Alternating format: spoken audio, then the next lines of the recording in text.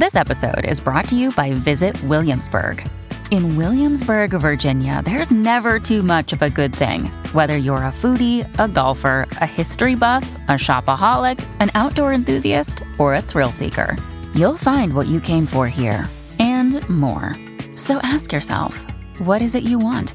Discover Williamsburg and plan your trip at visitwilliamsburg.com. Hey, it's Ryan Reynolds, and I'm here with Keith, co-star of my upcoming film, If, only in theaters May 17th. Do you want to tell people the big news? All right, I'll do it. Sign up now and you'll get unlimited for $15 a month and 6 months of Paramount Plus Essential Plan on us. MintMobile.com/switch. Upfront payment of $45 equivalent to $15 per month. Unlimited over 40 gigabytes per month. Face lower speeds. Videos at 480p. Active Mint customers by 531.24 get 6 months of Paramount Plus Essential Plan. Auto renews after 6 months. Offer ends May 31st, 2024. Separate Paramount Plus registration required. Terms and conditions apply if rated PG. Hello, everybody. This is Marshall Poe. I'm the editor of the New Books Network. NBN listeners like to read books and buy them. So we thought we'd tell you that right now, our friends at Princeton University Press are having a remarkable site-wide sale. You can get 50% off books, including ebooks and audiobooks, with the code 50, F-I-F-T-Y, at checkout until May 31. You can save some real money on Princeton University Press books. I encourage you to go there and check it out. Welcome to the New Books Network. Hello, everybody, and welcome to New Books in African Studies, a podcast channel on the New Books Network. I'm Sarah Katz, a host for this channel. Today, I'll be talking to Professor Sheikh Anta Baboo about his new book, The Muridiya on the Move: Islam, Migration, and Placemaking. Professor Baboo, welcome to the show. Thank you for having me, Sarah. So to start, I wonder if you'll tell us a little bit about your background and kind of how it is that you came to become a historian. Thank you, Sarah, for this question. I think I really developed my interest in the study of history when I was a little boy growing up in a small town in West Central Senegal. My father did not have a formal education, but he was a historian in his own right. He knew a lot about the pre-colonial and colonial history of Senegal.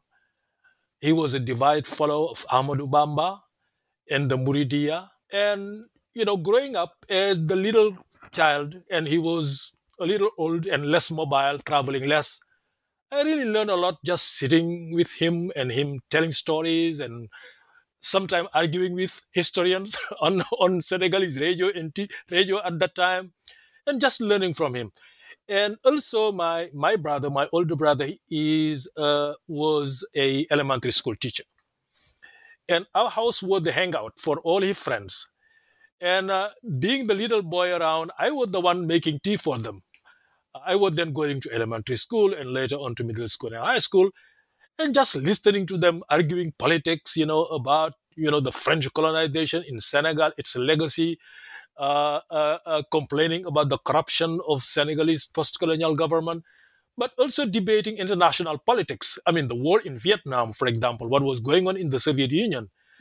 And my brother was a subscriber to many magazines, particularly one that I remember, Afrique Asie, which was a left-leaning magazine where I could go and read. At that time, I could read. I was going to school. I could read articles about, what was going on in the Israeli-Palestinian war. And just growing up and really getting hooked, interested in the virus of history.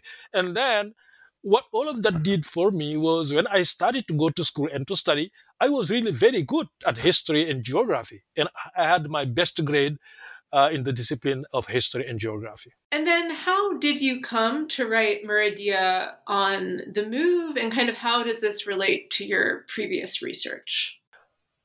I would say that the idea of writing the Muridiya on the Move really originated in fieldwork I conducted in central Harlem in the late 1990s, working on a seminar paper. I spent a few days in the section of 116th Street between Malcolm X and Frederick Douglass Boulevard, interviewing Senegalese, visiting them in their home and workplaces, and just hanging around and observing street life. And I was really fascinated by what I saw, the way people dressed, the restaurant, the mosque, uh, the store, and what was sold in those store. I found all of that really quite fascinating.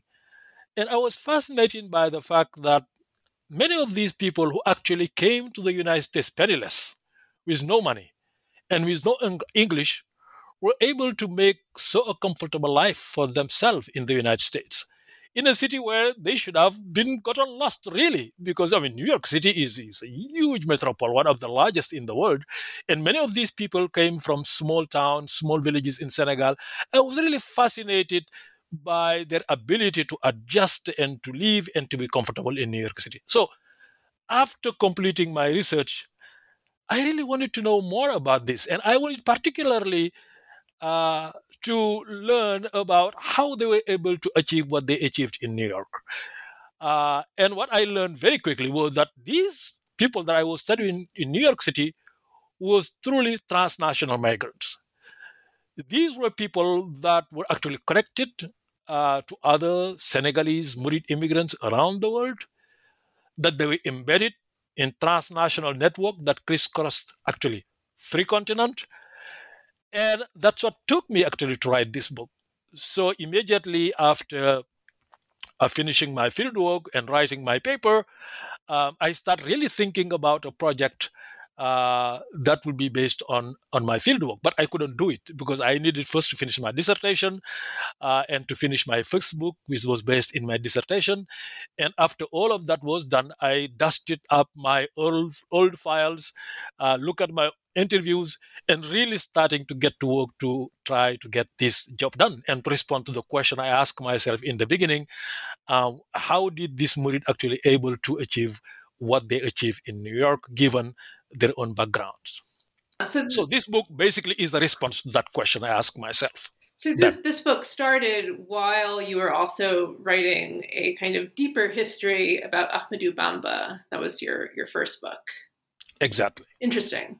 And then before we get kind of into the meat of the book, I wonder, you've mentioned already just, observing, but I wonder if you could talk more a little bit about your research methods, particularly given that the sort of the multi-sided nature of this project sort of makes methods all the more kind of complex. Absolutely. There are clearly challenges in writing a book set in three continents.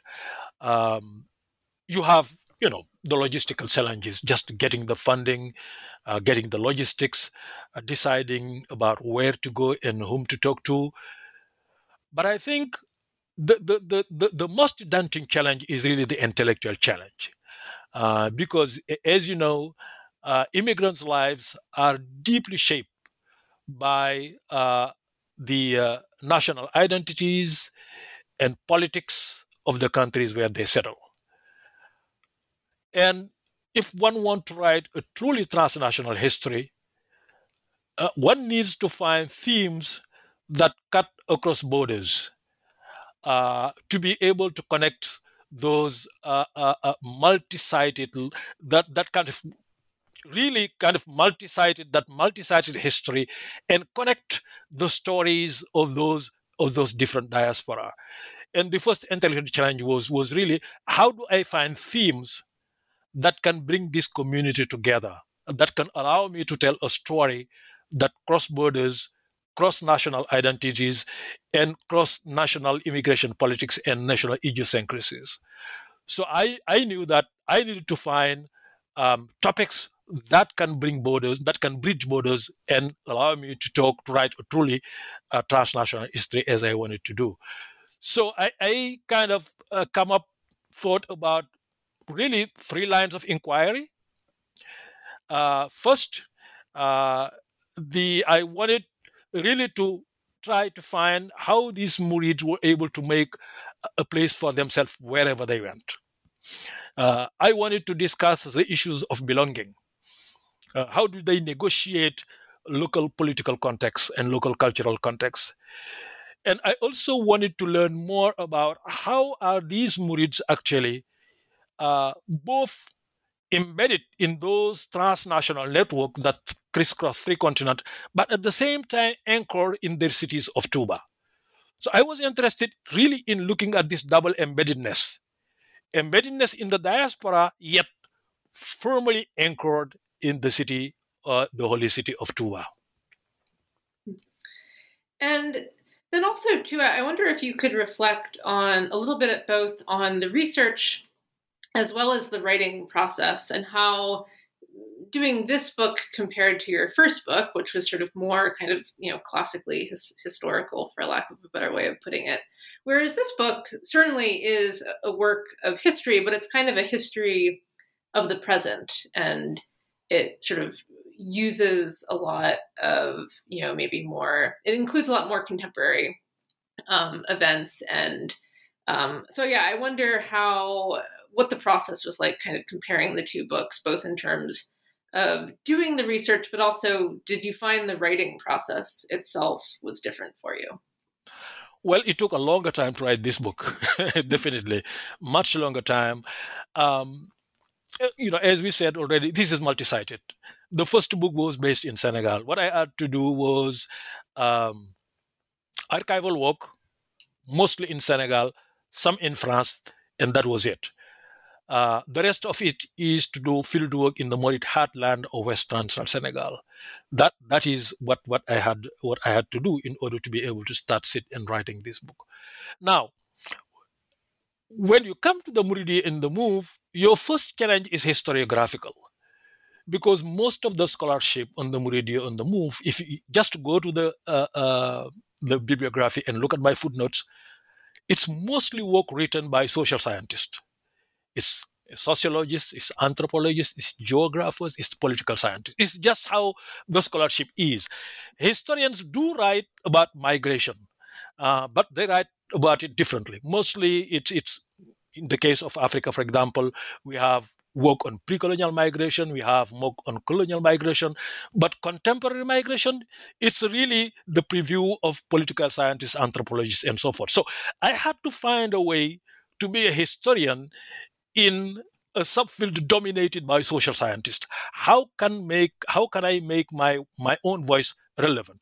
And how can I write a history of this migration that engage the historiography, which is mostly social scientists, but at the same time satisfy my method of inquiry and writing as a historian? Now, one way of doing it is trying to always connect past and present. And something that helped me do this was I'm really continuing a chapter in my first book. If you look at my first book, there is a chapter that is the last chapter, I believe, that is based on Ahmadou Bamba living in Diourbel. And what I tried to do in that book was to try to understand how was it possible for Ahmadou Bamba in Diourbel to accommodate colonial rule. This is somebody who is always looking for Dar al-Islam, a place where Islam is comfortable. But yet he was confined in the heart of Dar al-Kufr, the house of unbelief, because Diourbel was an escale. That's a town built by the French.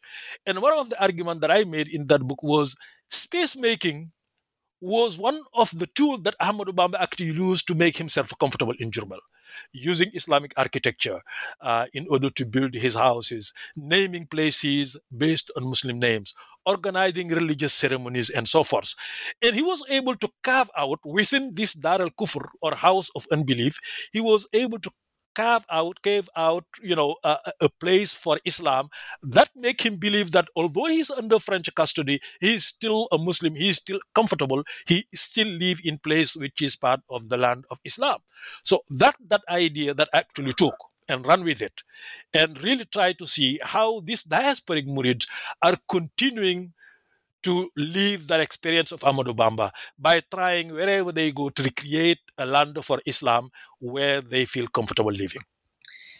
And I imagine, too, if the scholarship on migration, you say it's mostly done by social scientists, I also imagine it's mostly done by outsiders and not people like yourself who are, in a sense, part of the Mouridiya diaspora. So actually, I was also wondering if you could kind of reflect. You mentioned a little bit in the book about how your own identity as an active member of the Muridia diaspora, and that you are kind of consistently in conversation with other Murids. And so I wonder kind of how that feedback shaped or informed your research. Like, did you ever kind of maybe present some information and got some pushback from other people, and that kind of, informed the directions your research took? Yeah.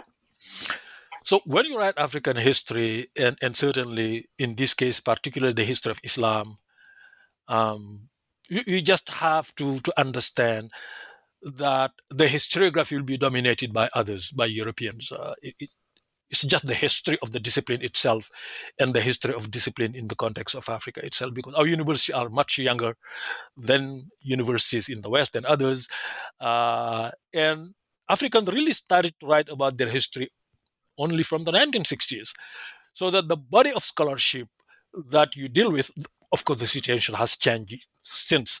But to a large extent, when it comes to the Muridia, the scholarship is still dominated by voices of Americans, French and others, British, who actually wrote about the Muridia.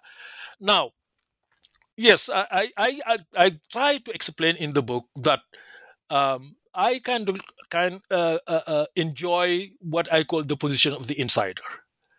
That I'm talking to people who sometimes identify with me very much, and with whom I feel kind of bond. Really, there is an advantage to that. There is reward to that because it can open door that might not be accessible to others. That's the upside of things. But one should be aware also of the pitfall of the insider's positionality, because you might yourself perhaps subconsciously indulge in self-censorship, or you might be manipulated by people because you would like to preserve connection within the community. You don't want to offend people. Yes, this is the reality that whoever write about their history and their people actually confront. It's not something that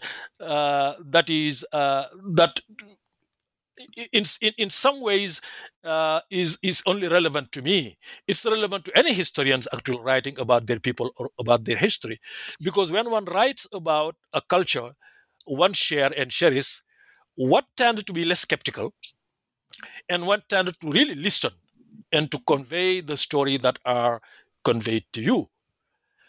But I believe that having this position of an insider, and here I'm really borrowing from the French scholar Paul Ricoeur, who write a lot about the insider's perspective in history. I don't think that it's a handicap, really. I think that it doesn't disable ability to write critically and objectively about the history. I think what is important for the historian is, whatever your positionality be, is to be aware of the historical method of inquiry and criticism, and to apply that criticism to your sources.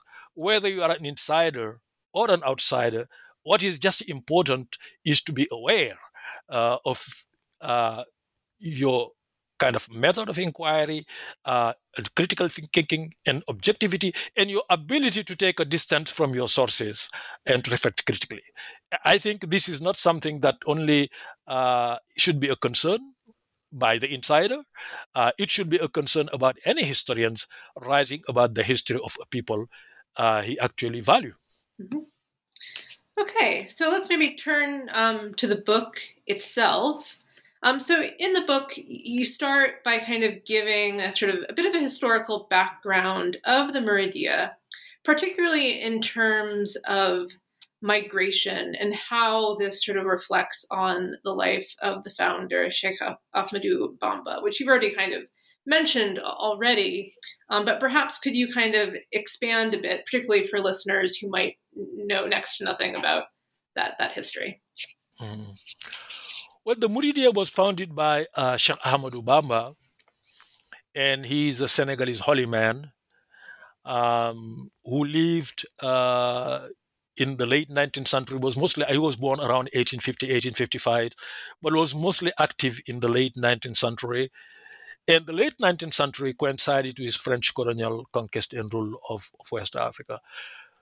So Ahmadou Bamba, like many Muslims found it as his duty, as his responsibility to preserve the Islamic identity and culture of the Senegalese people. But unlike many Muslims, particularly militants who called for jihad against the French, he called for peaceful social and spiritual renewal through education.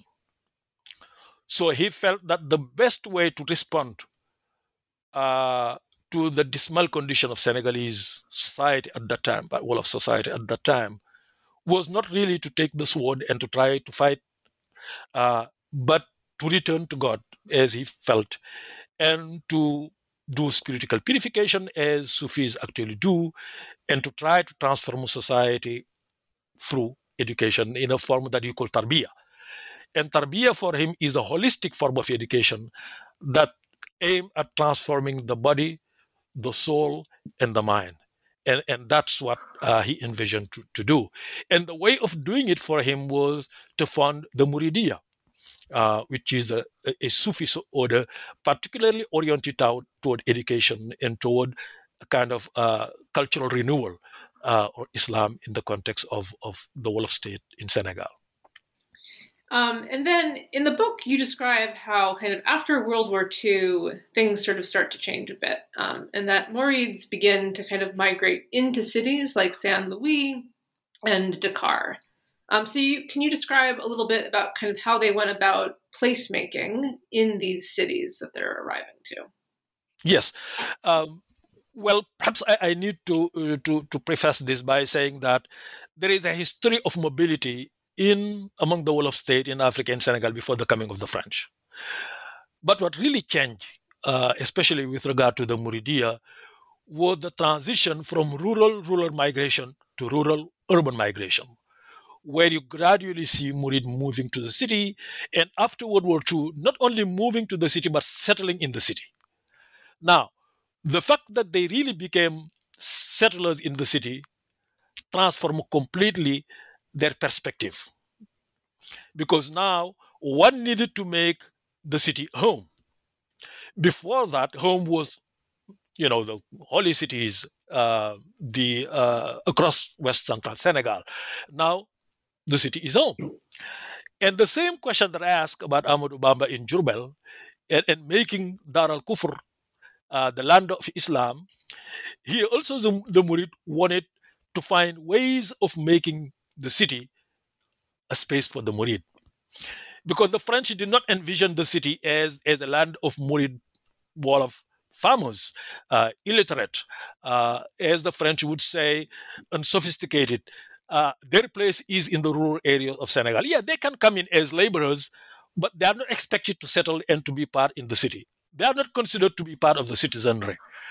So that what the Murid really tried to do was, how do we make the Muridiyah a religion of Senegalese citizen in the post-World War II era?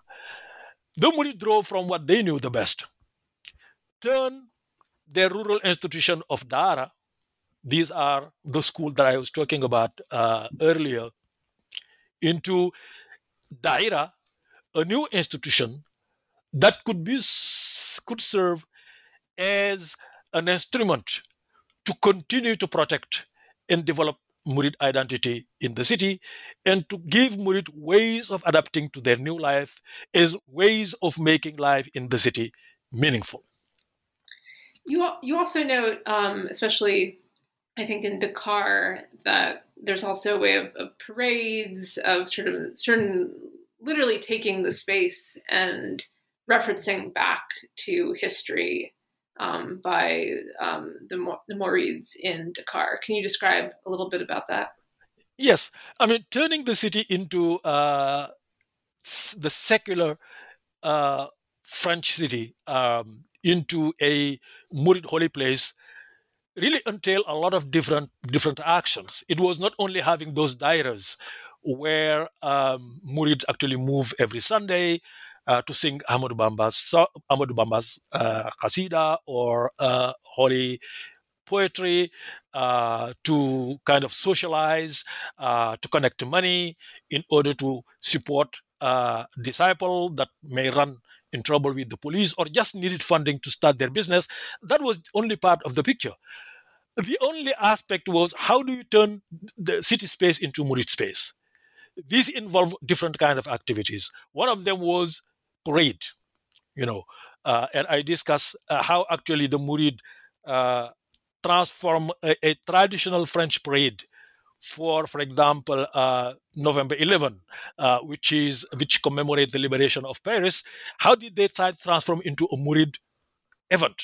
Because November 11 also coincide with the date when Amadou Bamba's return from exile in Gabon. How did they also organize these annual festivals? 1, 2, 3 actually in Dakar, and how they try to name their own store and their own neighborhood after Murid names. For example, where I live in Dakar now is not far from a new neighborhood who was developed by a Murid developer and whose name is Khadim, Kër Khadim, the house of Amadou Bamba. So you have all this initiative of space making developing. Space making meaning here renaming space, but also infusing new cultural contexts in space. And how do you do that? You do that by singing songs, you do that by parade, you do that by exhibiting religious icons, and you do it also through those parades that I was talking about earlier. So all those initiatives actually help to kind of remake, to reshape, to refashion space in a way that makes space actually align to Murid culture and to Murid identity. Yeah, as you know, there is this sort of tension between sort of both Murid and colonial heritage kind of vying for space. And you mentioned that the Mouridia faced some resistance, especially in Saint Louis, among those that kind of wanted to preserve the city's colonial heritage. So can you kind of explain those tensions as it pertains to Saint Louis a bit? Yes, I mean the dynamic in Dakar in Saint Louis is quite different. In Saint Louis, I see the clash of two post-colonial identities. Saint Louis, of course, is the first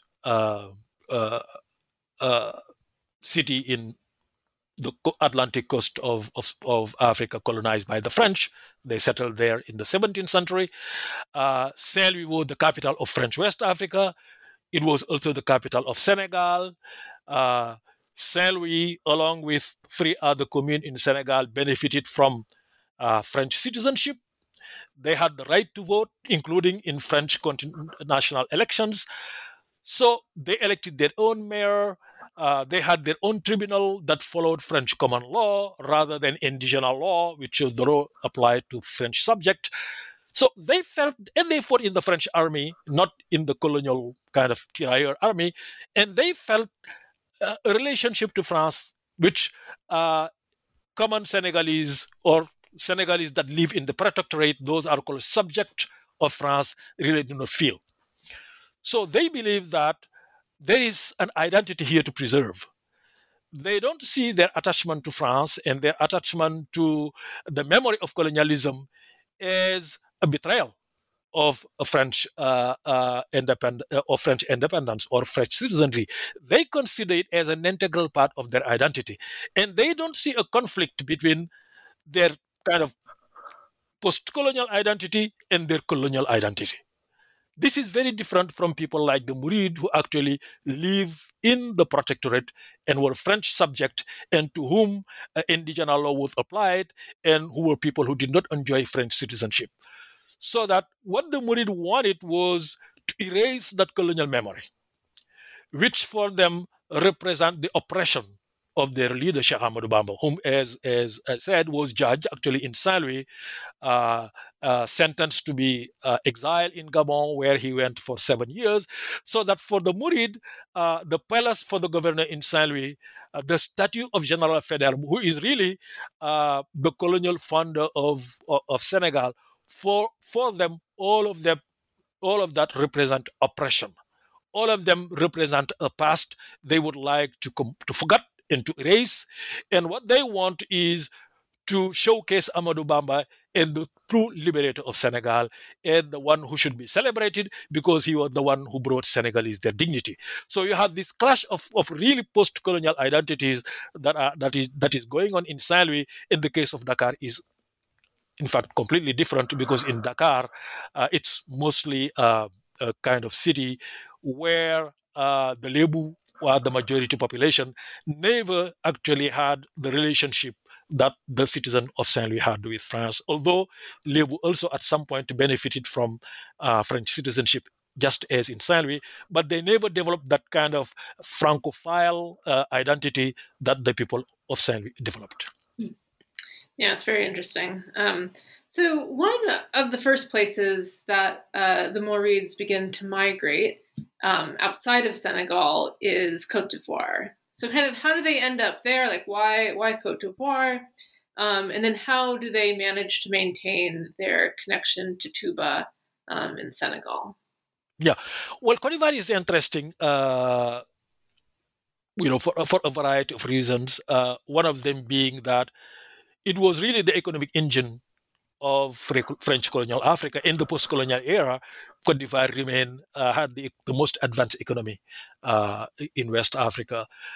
And not only Cote d'Ivoire had that history of being really the kind of economic engine of West Africa, but there is a long history of Senegalese migration to Cote d'Ivoire, which was to some extent encouraged by the French colonial administration. Cote d'Ivoire was conquered well before Senegal was conquered. Senegal had a much developed system of education, and many of the human resources that actually France used in its colonies that were colonized after Senegal were actually administered by Senegalese auxiliaries or Senegalese helpers.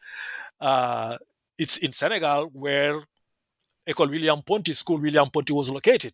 This was the school where colonial civil administrators in all of West Africa were trained.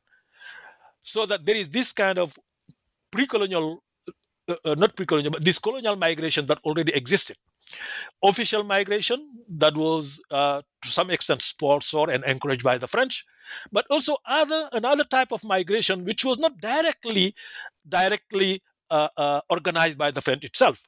You've got many Senegalese citizens, they were citizens actually, mostly coming from the four communes of Saint Louis and Rufisque and Gorée and Dakar, who actually also worked with French commercial companies who needed people that have literacy and numeracy, and who found them in Senegal.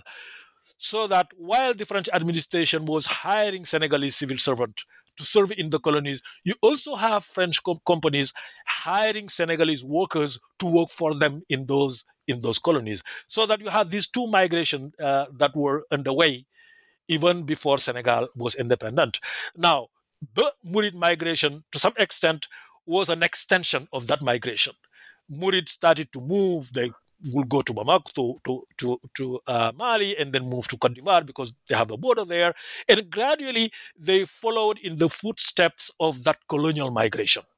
And after independence now, that migration really continued to intensify. And until today, perhaps Cote d'Ivoire is the country where you have most Senegalese immigrants. Great. And next, you discuss the Mouridia in Gabon, which you kind of note is often referred to by Mourides as sort of the backyard of Touba, which is a sort of, evocative phrase. So how did it get that name? Amadou Bamba was exiled in Gabon for 7 years and 7 months, and the Mouride would say 7 days. 7 years, 7 months, 7 days. There is a symbolism of 7 here. And the narrative actually of that immigration is really foundational to the Mouridia itself. And Amadou Bamba as a martyr of French colonial oppression. And that narrative of suffering and triumph is really central to the Mouride imaginary. Now you can imagine when Mouride started to migrate in Gabon in the 1960s, the first thing they tried to do was to try to trace Amadou Bamba's footprints in Gabon. Where has he been kept? What did he do there? And how can we memorialize this? And Murid themselves in Gabon, the entry told me that Gabon is the backyard of Touba. Why? Because when we wake up here, we're probably walking on places where Ahmadou Bamba has walked. We are praying on the same sandy, the same sand, the same land when Ahmadou Bamba has actually prayed. And you have many sacred Murid sites in Gabon, in Mayombe, in Lambaréné, and also in Libreville, places where Ahmadou Bamba actually stayed. And for Murid, the ultimate triumph would be to leave their footprints in the places where the French took Ahmadou Bamba in order to get rid of him. The ultimate triumph actually would be to just do that, to go where the French wanted to bring him, to destroy him, and to show their presence there as an ultimate testimony to the enduring success of Ahmadou Bamba against his French oppressors. So you can understand now why Gabon is so symbolic for all this Murid transnational diaspora. Yeah, and then sort of in the process of the Murid community sort of developing there, how is it that they kind of reclaim the spaces that Ahmadou Bamba sort of passed through? First of all, history is important here. What those Murid told me is that when they started to gradually migrate to Gabon and started with Libreville, the capital, they asked the elders, do you know where Ahmadou Bamba actually settled, where he has been? What did he do? They look at their history, and then they look at also the Murid hagiography, where you have depiction of Gabon and what happened. And they try to match the hagiography with the space. That's where all started.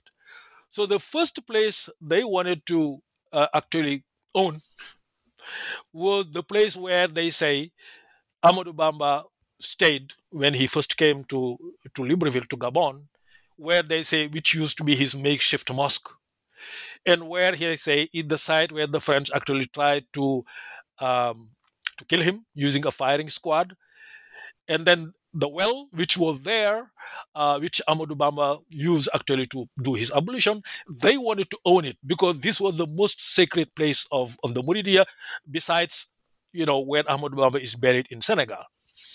I talk about the saga, the whole kind of the struggle to get this place, which was owned by a Christian who lived in France and then did not want his house to be transformed into a mosque. And then Murid started finding a way of buying it. When it was on the market, they just rushed actually to buy it. And after they bought it, they have built there a mosque, and they have invested there the kind of the most money that Murid actually has invested outside of Senegal. And then beyond that, you have also the other sites, and Murid are still struggling to some extent to memorialize those sites, but it's more difficult because one of them is located in the heart of the equatorial forest of Gabon. They visit it, they go and they come. The other one is a city that is not that far from Libreville, which actually they try also to memorialize. And there is a negotiation, for example, with the mayor of that city to try to put a plaque there, maybe build a mosque. This kind of a work of memory is continuing, and every Murid generation is really trying to make sure that the memory of Ahmadou Bamba is inscribed in space. His footprints are inscribed in space, and the memory will last forever. One thing that I write about also is that Murid market in Libreville, the art market. And the story is quite fascinating because it was difficult for them to get the space, just as in the case of Dakar. Murid are not supposed to be in the city center, which is really the heart of the city, and which is a place for the French or for French-educated Africans, for sophisticated people. These Murids are traders. Most of them do not even have a license to trade. They are mostly merchant and do not have much respect. And all the struggle to get that very prized kind of real estate space, and then naming it based on their own culture and managing it, all of that was really significant also for turning Libreville into a place for the Muridia in the kind of place-making strategy. Yeah, it's actually a nice segue to my next question, which is, Yeah, then in the book, you sort of move on to two chapters that kind of concern the Meridia in France, and kind of one interesting connection between this diaspora as well as the different diasporas in Africa, as well as later a bit New York City, is this global art market and sort of how they are able to sort of latch onto that and profit on that, which I found that like a very interesting thread that connects a number of your case studies. So yeah, I was wondering if you could sort of expand a bit on kind of how does this trade develop and how is it that the Meridia are able to excel in this market? And I wonder too, how do you find this maybe contributing to maybe larger discussions about sort of Muslims and art? I know that's a lot, but yeah. Yes. Well, I trace the origin of this trade diaspora, particularly in France, because what you see happening in France is different from what you see in Cote d'Ivoire. The occupation of Mourids are different. What really started the France network was really art trade by a specific people. They are called the Laoube. It's an ethnic group in Senegal which really specialize in wood carving, and these are the first entrepreneur, I call them, to really discover the gold field that the trade in African art represented. And this happened after the World Festival of Negro Arts, that's how we Senghor call it, in 1966. I've been looking at the connection, how it is that these first Murid traders who went to France actually went there just after 1966. My guess is the coming of Europeans buying art in Senegal really opened them up to the possibility of a market for the trade. So that many of these people that were specialized first in wood carving transformed into specializing in carving masks and carving artifacts that might be of interest to European buyers, and also turning into collectors. They started to travel across West Africa to buy art to sell to Europeans. This is really how the whole art trade started. And now gradually other Murid followed suit. I talk about two hubs, for example, the hubs in Paris, but also the hub in Strasbourg. Historians and anthropologists and social scientists debate about the connection between this trade and Murid identity itself. Some of them see it just as a continuation of the disciple-master relationship. Large traders in Strasbourg and in France playing the role of the sheikh, and retailers in the street of France becoming the disciple. I think it's more complicated than that. You see that I push back really in this culturalist approach to migration, and I think it's perhaps simpler than that. It's just people seeing an opportunity to earn resources, at the same time preserving their religious identity, to just take advantage of it. I don't think that the Murid leadership has any role to play in this. And in fact, my own research and the research of many scholars I actually quote in my work show that this was not something that was thought about, organized and directed by leaders. This is really a bottom-up kind of grassroots migration where disciples themselves actually discovered opportunities to move around and sell these artifacts and just took advantage of it. Now, over time, the trade in mask, in artifact, gave way to other different trades. You see just people selling things in markets, you see taxi drivers, you see restaurant workers, and you see even people working in the French industry, automobile industry earlier on, branching out and really taking advantage of these opportunities to use those networks actually to travel across Europe, and across Africa, and then across Europe, and even now beyond Europe in the United States even. There is another theme that gets raised in the section on France that comes up in other parts of the book as well, which is that there is this tension within the diaspora over how much to proselytize and sort of assimilate to the host community. So can you describe kind of how this tension plays out in France? Yeah, well, this is really something that surprises me. I mean, when you write a book, sometimes you get surprised by things. I did not know really that you've got these clashes of Murid identity in the diaspora. You have those I call universalist, some of them Western educated, uh, some of them actually born in the diaspora, who believe that the mission of Murid disciple in the diaspora is to spread the good tidings, the good work of Ahmadu Bamba, to proselytize, to broaden the tent. That should be the mission. And in order to do that, you need to have some skills. You need to learn the local languages. You need to translate Ahmadu Bamba's work in local languages. You need to align Murid identity with global Muslim identity.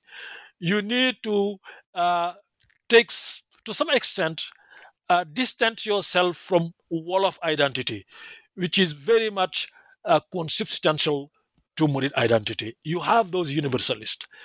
Then you have those who believe that the mission of disciple is to preserve Murid identity, to make sure that our children are not lost, to make sure that we don't lose our face in the diaspora, to consolidate our relationship with the center of the Muridiya, to contribute to the kind of the shining of the Muridiya in Senegal, help the Sheikh build the mosque, help them develop the charity, help them really continue to grow in Senegal, but make sure also that people who live in the diaspora don't lose their history, don't lose their culture.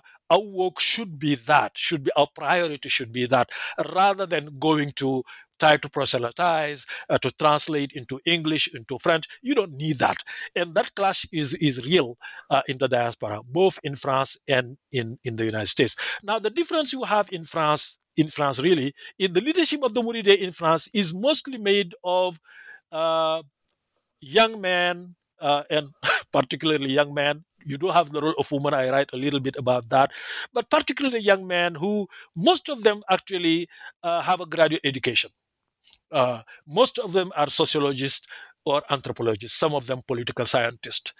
And they grew up in France. They know about the political debate about Muslim in France. And the way they imagine the Muridiya as part of that debate and that discussion. And they want to show a face of the Muridiya that can fit in the French idea of vivre ensemble. How can we live together as a diverse community, but a community that is aware of what they share together and go with that. And they believe that by staying in their Wolof Murid identity, the Muridiya is actually those who actually lead the Murid in Senegal is taking them away from that global dialogue in which the Muridiya can actually thrive and become a major actor and a major player in the scene about Islam and Islamic identity in Senegal. I'm sorry, in France. And you mentioned that you go into kind of detail about these sort of two houses in Paris that have very different approaches to kind of how to kind of go about placemaking in the diaspora there. So can you maybe describe that? Yeah. Yeah, you have Taverny and Aulnay-sous-Bois. In Taverny, the leader is an anthropologist, political scientist somewhere, who is very much committed to modernity. For him, the center should be the library. He invests a lot of money in the library, in organizing talk. I've been there, I think, 3 times to give talk. And he would like to put Murid intellectuals in dialogue with other Muslims and beyond, even with secular France. For him, the center should be open to everybody.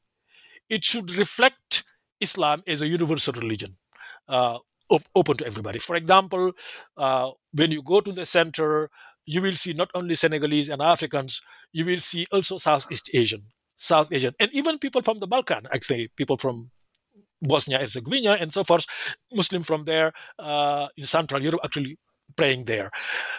The sermon is done in French, not in Wolof, the local Senegalese language, and in Arabic sometimes. And you see, the caller of prayer could be anybody. It could be an Arab from North Africa, it could be a French, it could be anybody. And they really they are proud of saying that we're open to everybody. We are not tied to a country. We are not tied to a Sufi order. We are not tied to an ethnicity. And their major preoccupation is also to provide to young African of French descent a decent Muslim education, because they are very concerned about, as I write in the book, that the French state, of course, ignore completely religion. It's not concerned about it. And as far as education is concerned, Arab Muslim they consider to be a little bit too radical, really are leading the effort there. And they believe that they should provide an alternative Islamic education that can reconcile Islam with French identity. That is not controversial. So it's really their major role. Now you go to Aulnay-sous-Bois, it's all about how do we preserve our Senegalese Muslim community here. Here, the emphasis is not on Friday prayer, but it's on Dahira meeting. Every Sunday afternoon, people meet together, share food, they sing Ahmadou Bamba's Qasida, they do the community's business, they talk about newborn in the community, death in the community, events happening in Senegal, and how to contribute. They raise money to help the community. They start to provide some Islamic education, but in the traditional way it's done in Senegal. The teacher there is somebody who was sent by the Sheikh in Senegal to continue. The teacher at Taverny is a former civil servant who actually is retired now, Western educated, who is an alumni of the University of Dakar. He's the one who is giving the Quranic actually education in Taverny. So you can really see the differences. In Taverny, they don't really put much emphasis in socializing and in sharing food, which is a major religious ritual of the Murid. In Aulnay-sous-Bois, it's very important, especially to get the woman involved, to do the cooking, to raise money, to organize events, to invite actually singers to come in to do those such concert of spiritual music as the Sufi do. So you really see here, to some extent, two Murid Muslim identities that are, to some extent, really competing with each other. And sometimes you have tense relationship, as I explain in the book, between these two communities. All right. So then the book turns to New York City. So how do the different trades and jobs the Morids do kind of change over time? Because you provide a kind of overview of that in the book. Yes. New York City is the last stage. People really started to come here in the late 70s, first as sojourners going back and forth, seasonal migrant, led mostly by women and then the late 1970s, the early 1980s, you have a larger migration flow coming in. Most of them are step migrant, meaning migrating from Cote d'Ivoire, from Europe, and from somewhere else.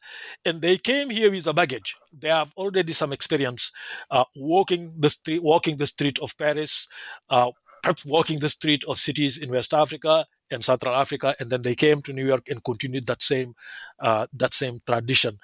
One thing that they will really very early on specialize in is taxi driving, which you don't see in France, which you don't see in Senegal. Cab driving become really their main occupation, mostly driving taxis in the hot neighborhood of Harlem. Not yellow cab driving, but those I forgot the technical name of it, but it'll come. Gypsy cab driving. Thank you. So gypsy cab driving, and many of them paying a toll actually, doing that, because I talk about the number of Murid and Senegalese actually died in the process of driving taxis in those hot neighborhood. And here also, what is significant is the role of women. Something you don't see anywhere else, which you see in New York with the number of women.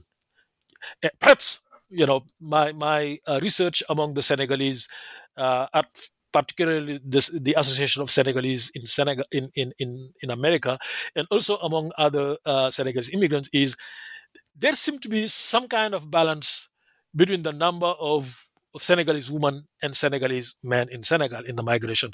This is something unseen, never seen anywhere else. This is the only diaspora where the number of women may be equal to the number of men. And the reason for that is hair braiding.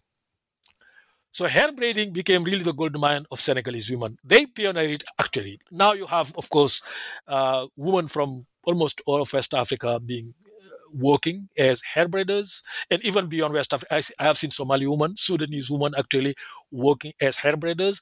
But the Senegalese women really pioneered this job in Washington, and then in Atlanta, Georgia, and in New York. And women really are central to this. The third major job, which we see really here in New York, which you don't see elsewhere, is a restaurant. Many of you know what I'm talking about. If you've been to New York City and to Little Senegal, you certainly know about the number of Senegalese restaurants there. That are not really your typical restaurant until very recently, because these restaurants were also Grand Place. And all these places where Senegalese worked actually became Grand Place. These are hangouts where really people go to socialize, drink tea, play card, and talk about politics and about wrestling, about soccer, the things that they will discuss when they were in Senegal, especially during the summer. So that the street life here is really unique compared to, for example, the street life in other part of the Senegalese diaspora in Europe and in Africa. And this has something to say about the nature of multiculturalism in the context of America. In France, where multiculturalism and what the French call communautarism is really not welcome, or is unwelcome, you don't see this vibrancy of Murid culture in the city. And I think the kind of multiculturalism that you see in New York City, which you can see in the form of all these cultural enclave, for example, Little Italy, Chinatown, all of that to some extent made possible Little Senegal and the other enclaves that you have in New York City, where Murid culture and Senegalese culture in general is performed in public space. Since you've mentioned a bit about Little Senegal, can you share kind of what is the future of Little Senegal and kind of what are the challenges that currently Little Senegal is facing? Well, the future is really up in the air. It's not hopeful, to say it mildly.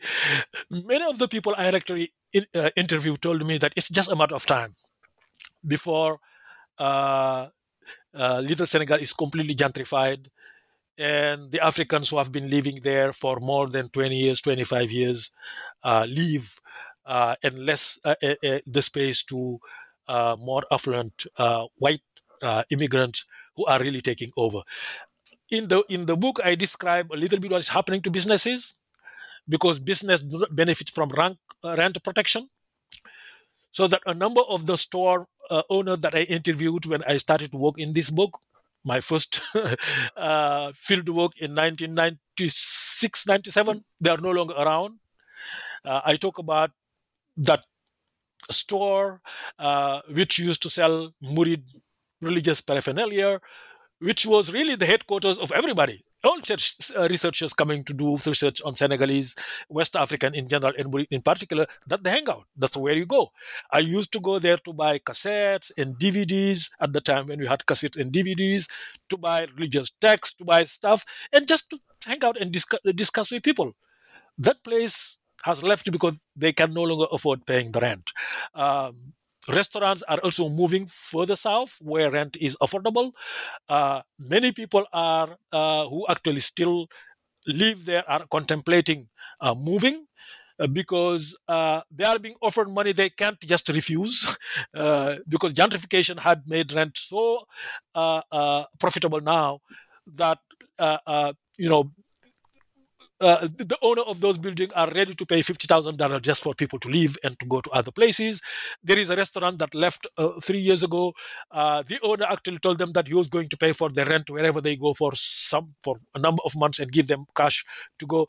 So that gentrification is really taking over Little Senegal. And I'm sad to say that perhaps for a future generation would not continue to build in my own research and to look at the future of Little Senegal, but because it looks like Little Senegal no longer has any future. Yeah, some of the money that you cited was pretty mind-boggling in that chapter, just like how much people were being offered to vacate.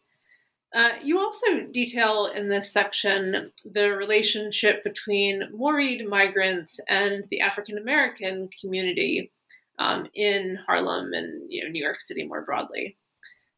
So first, sort of, what was their relationship like with the Nation of Islam when they sort of first started arriving? There was not a formal relationship with the Nation of Islam. And by the time the Murids started to come to New York in greater numbers, Warithuddin Muhammad, who was the successor of Elijah Muhammad and who is a mainstream Muslim, really was the dominant figure of Islam in Harlem at that time. So the Malcolm Sabaz temple was transformed into Malcolm Sabaz Mosque. And the relationship they built in the beginning, really they built with Warithuddin Muhammad, who had become part of what you might say kind of Orthodox Islam or mainstream Islam. Now, what is interesting with regard to the Nation of Islam is what I discovered in my research is many of the early African American who joined the Muridia are all the followers of the Nation of Islam. Many of them, including here in Philadelphia, where I live, where the leader of the Murid community, African American Murid community, many of them told me that they followed the Nation of Islam before they left and came to the Muridia. And what is interesting here is that for many of these African American Murid, they were really not satisfied with the alternative to the Nation of Islam. When they went Orthodoxy or when they went with the mainstream Islam, they were not satisfied with the alternative.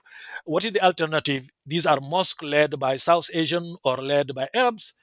And many of them felt unwelcome to some extent. Some even talking about kind of racial insensitivities and things of that sort. But I think what they were looking for really was an Islamic identity that tie Islam to the way they imagine Africa and Islam in Africa. And many of them were looking something that can link them back to Timbuktu, to Jenne, to Gao, to the vibrant history of Islam in medieval Africa.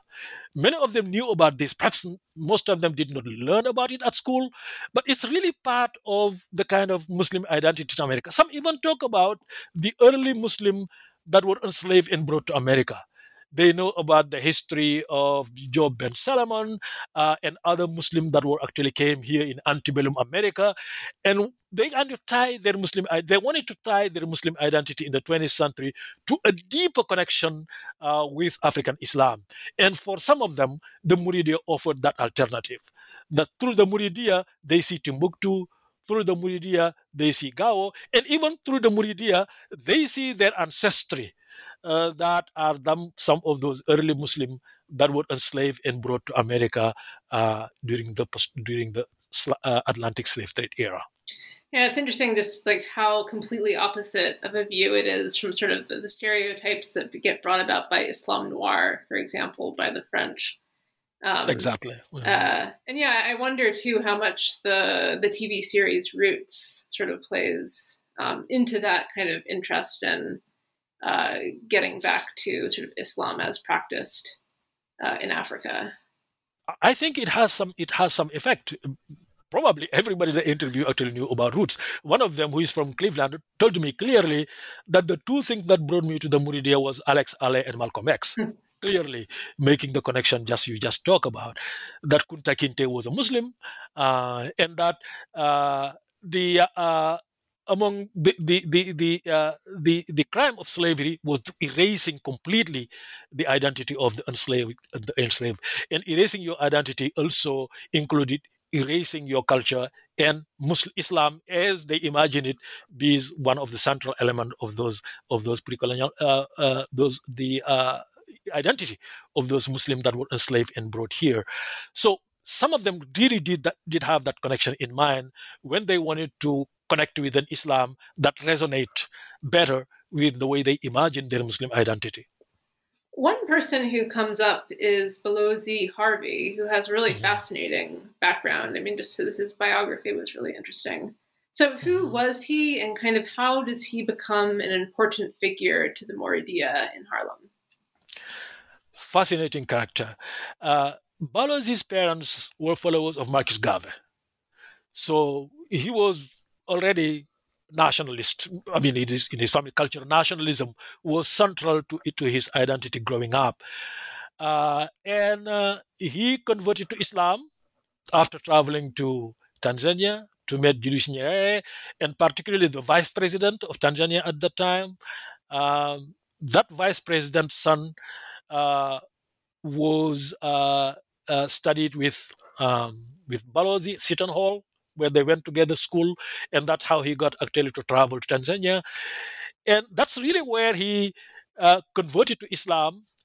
And then the relationship with Nyerere continued even after he returned from Tanzania. He was called Balozi meaning an ambassador, a representative, a mediator in Swahili. And he was very much involved in helping Nyerere hire African American who could actually help as advisors in his socialist project in Tanzania. His relationship with the Mouridiyya really developed after he met with Sheikh Murtada, who is the youngest son of Ahmadou Bamba, in around 1988. And his trip to Senegal, this is also connected you to Roots, because his trip to Senegal was linked to the Roots Festival, which the president of the Gambia actually organized for African American tourism to visit the village where reportedly Kunta Kinte was from. So that's during this visit, actually, he saw pictures and art form that he saw in a movie that was about the Mouridiyya. So he immediately connected the two. A movie he watched, this is a documentary that he watched here in the United States, which had a segment on the Mouridiyya, and the art he saw in that art shop run by a Murid. He asked about that. He asked about, who is this guy? I mean, the picture of Ahmadou Bamba, the iconic picture of Ahmadou Bamba. And the storekeeper told him, oh, he's my sheikh. And he's, actually, I can take him to his son, who is Sheikh Murtada, who is very much, a knowledgeable man that you might want to know. And that's how the thing started. The year after Sheikh Murtada traveled to the United States, wanted to meet him, he met with Balozi, and that was history. Balozi introduced him to the leadership of New York City, the Black African leadership of New York City, and the festival called Ahmadou Bamba Day was decided that day, July 27, 1988, became really the most important Murid celebration abroad, and that's how the history started. But I think Balozi was really somebody who was, to some extent, prepared to be a follower of the Mouridiyya and to be a follower of Islam in particular. His nationalist leaning, the fact that he very early on considered Islam as something important for the identity of an African American, and his conversion in Tanzania, his return here in the United States, as his continuing adherence to Islam, and his search, his quest, like the other African American intellectual that I discussed, his quest really for connection to African Islam as the path really to kind of regenerate and rejuvenate Islam in the United States. Another important figure you bring up is Mustafa Mbake. So how is he significant to the Mouridiyya in New York City, as well as his wife? Yes, he's a great grandson of Ahmadou Bamba. He went to Western education, had a baccalaureate in Senegal, then migrated to the US, reportedly to continue his education, but finally decided that he was going to continue to be a sheikh because the Murid needed a sheikh here in New York, so he became a sheikh. He was the one who has Ahmadou Bamba's blood, who is the closest to Touba and to the Holy City in Senegal. And he is very smart young man at that time. He understood uh, the value of the diaspora for the Muridia at that time. Perhaps many people did not understand it, and how organizing the diaspora here would actually benefit not only the Murid living here to preserve their identity, maybe to share it with others, but also to help the Murid project back in Senegal. So he was the first one to really organize a daira in a formal way. Murid always have this daira, these, religious institutions they bring everywhere. He was the one who asked them to organize and to form one daira that unite the whole Murid diaspora in the United States. He was the first one to tell them, to advise them to buy a house for the Muridia here in New York City. He was also the one who many of my interviewees believe brought Sheikh Murtada here, because he felt that they needed a glue that could bridge all the conflicting lineages within the Muridia. There is a lot of tension within the Muridia itself. And the one who could bridge those tensions was a son of Ahmadou Bamba, because he's uncontestable. Nobody will contest whatever he said. So he brought them here, he brought him here, and he really institutionalized the Muridia in the diaspora. He was involved in Ahmadou Bamba Day, in the conferences, the kind of lecture at the United Nations, and the parade, and all those initiatives that were taken really to try to turn New York into a Murid space. He was very central to actually doing all of that. Then, something that comes up in this section, as well as other parts of this book, is that Sheikh Ahmadou Bamba's writings on race and kind of how they gain new relevance in the diaspora. So you can kind of expand on that a bit. Yes. Ahmadou Bamba did not extend really too much. He did not write too much on race. I don't know. I only know of one instance where he kind of clearly addressed issue of race. One in his text where he talked about black people not being stupid, and that God has created human beings equal, and that knowledge doesn't belong to one race, that it's a gift that God has given to all humanity, and black people and other people too, other person too.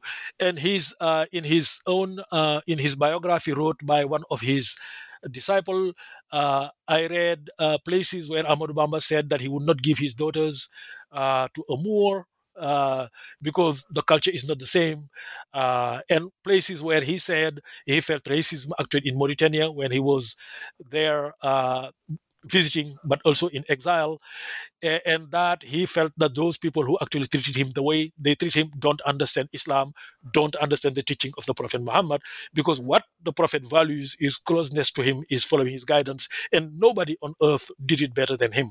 So yeah, in those instances really. But what is really interesting that in the diaspora, particularly in the United States, not in France, but particularly in the United States, this became really a big aspect of their outreach effort toward African Americans.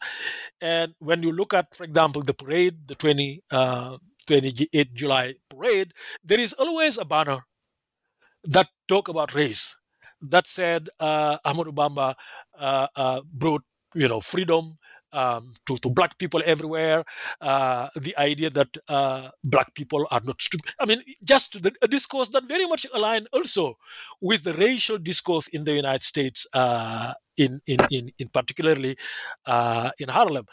And my reading of this is that these people are clearly understood who they are.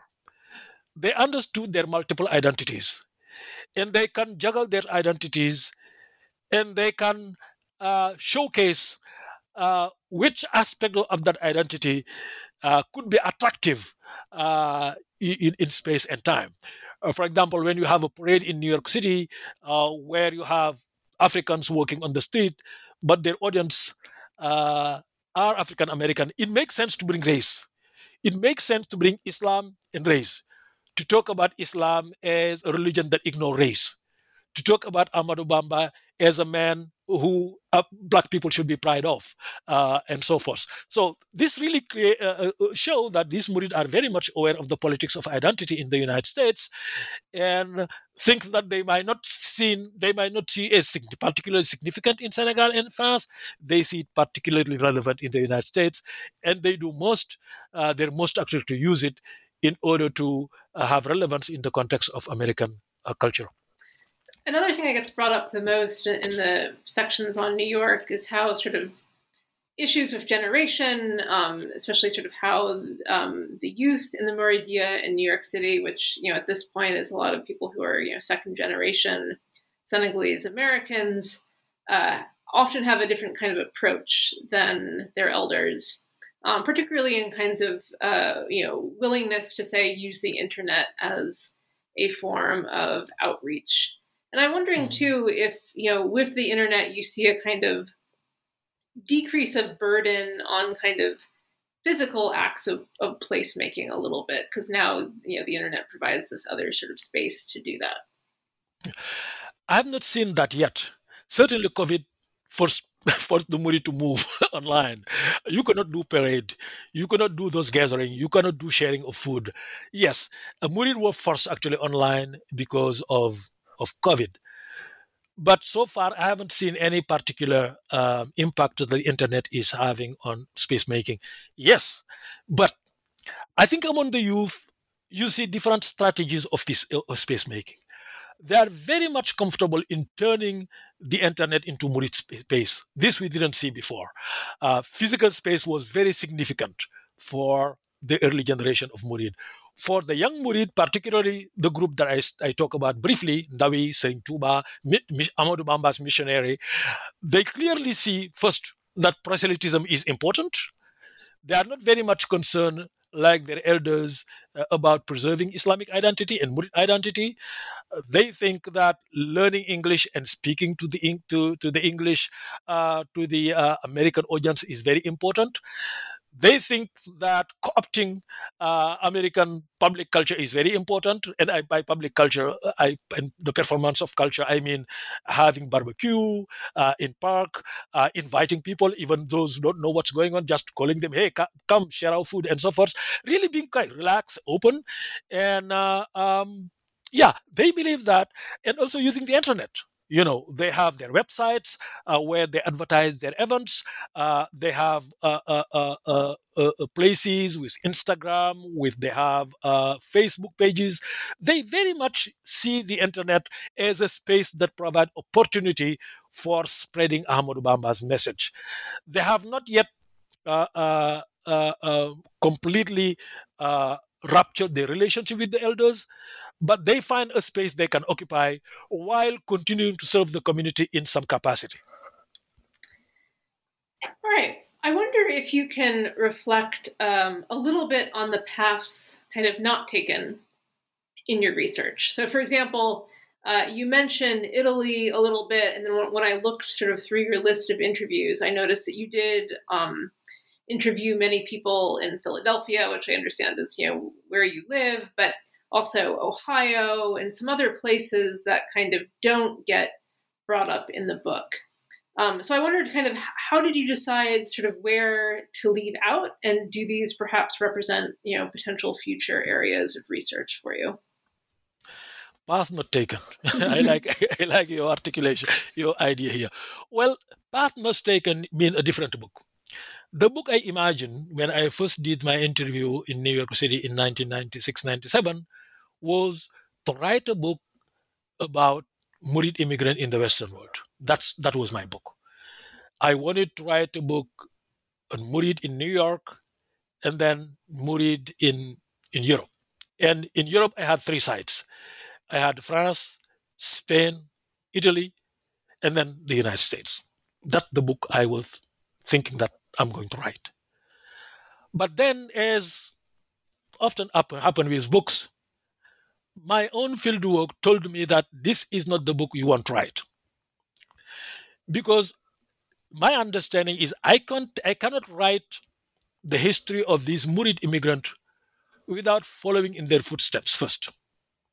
As a historian, I have to do justice to their trajectory. I can't just have an editorial decision that this is the book I'm going to write. And when I started to do interviews across the United States, those cities that you actually talk about, and then also in Europe, I realized that almost every single migrant I talked to took me back to Africa, to Senegal first, and then to Cote d'Ivoire and to Gabon. They would tell me, okay, I was a farmer somewhere, and then the drought struck in the 1970s.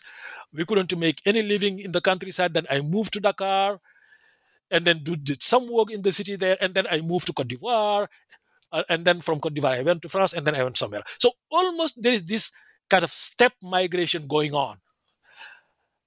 I realized that as a historian, to do justice to my sources, I have to go back. So I scrapped my first outline, and then I went back to Senegal, did these 2 chapters on Saint-Louis and Dakar, then did these chapters in Cote d'Ivoire, and did a chapter in Gabon before going to Europe and to the United States. And what I realized is you cannot really do justice to a history of transnational African migrant without having a grasp of internal African migration. It's impossible to do that.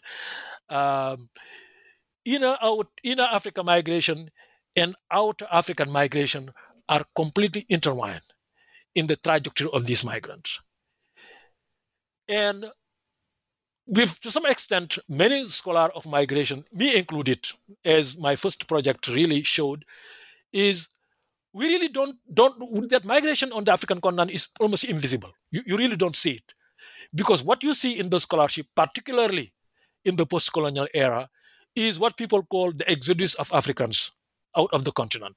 You have narrative of desperate asylum seekers and refugees, this coarse migration of desperate Africans to Europe and to the United States to some extent. But the reality is, out of every 3 African migrants, 2 stay in the continent. Africa had the highest rate of intercontinental migration of all continents. So I really wanted to get back to tell that story, which I think has not been told to the extent it needs to be. I haven't seen any serious work really, from a historical perspective, that look at internal African migration, and particularly make this connection between inner Africa and outer African migration.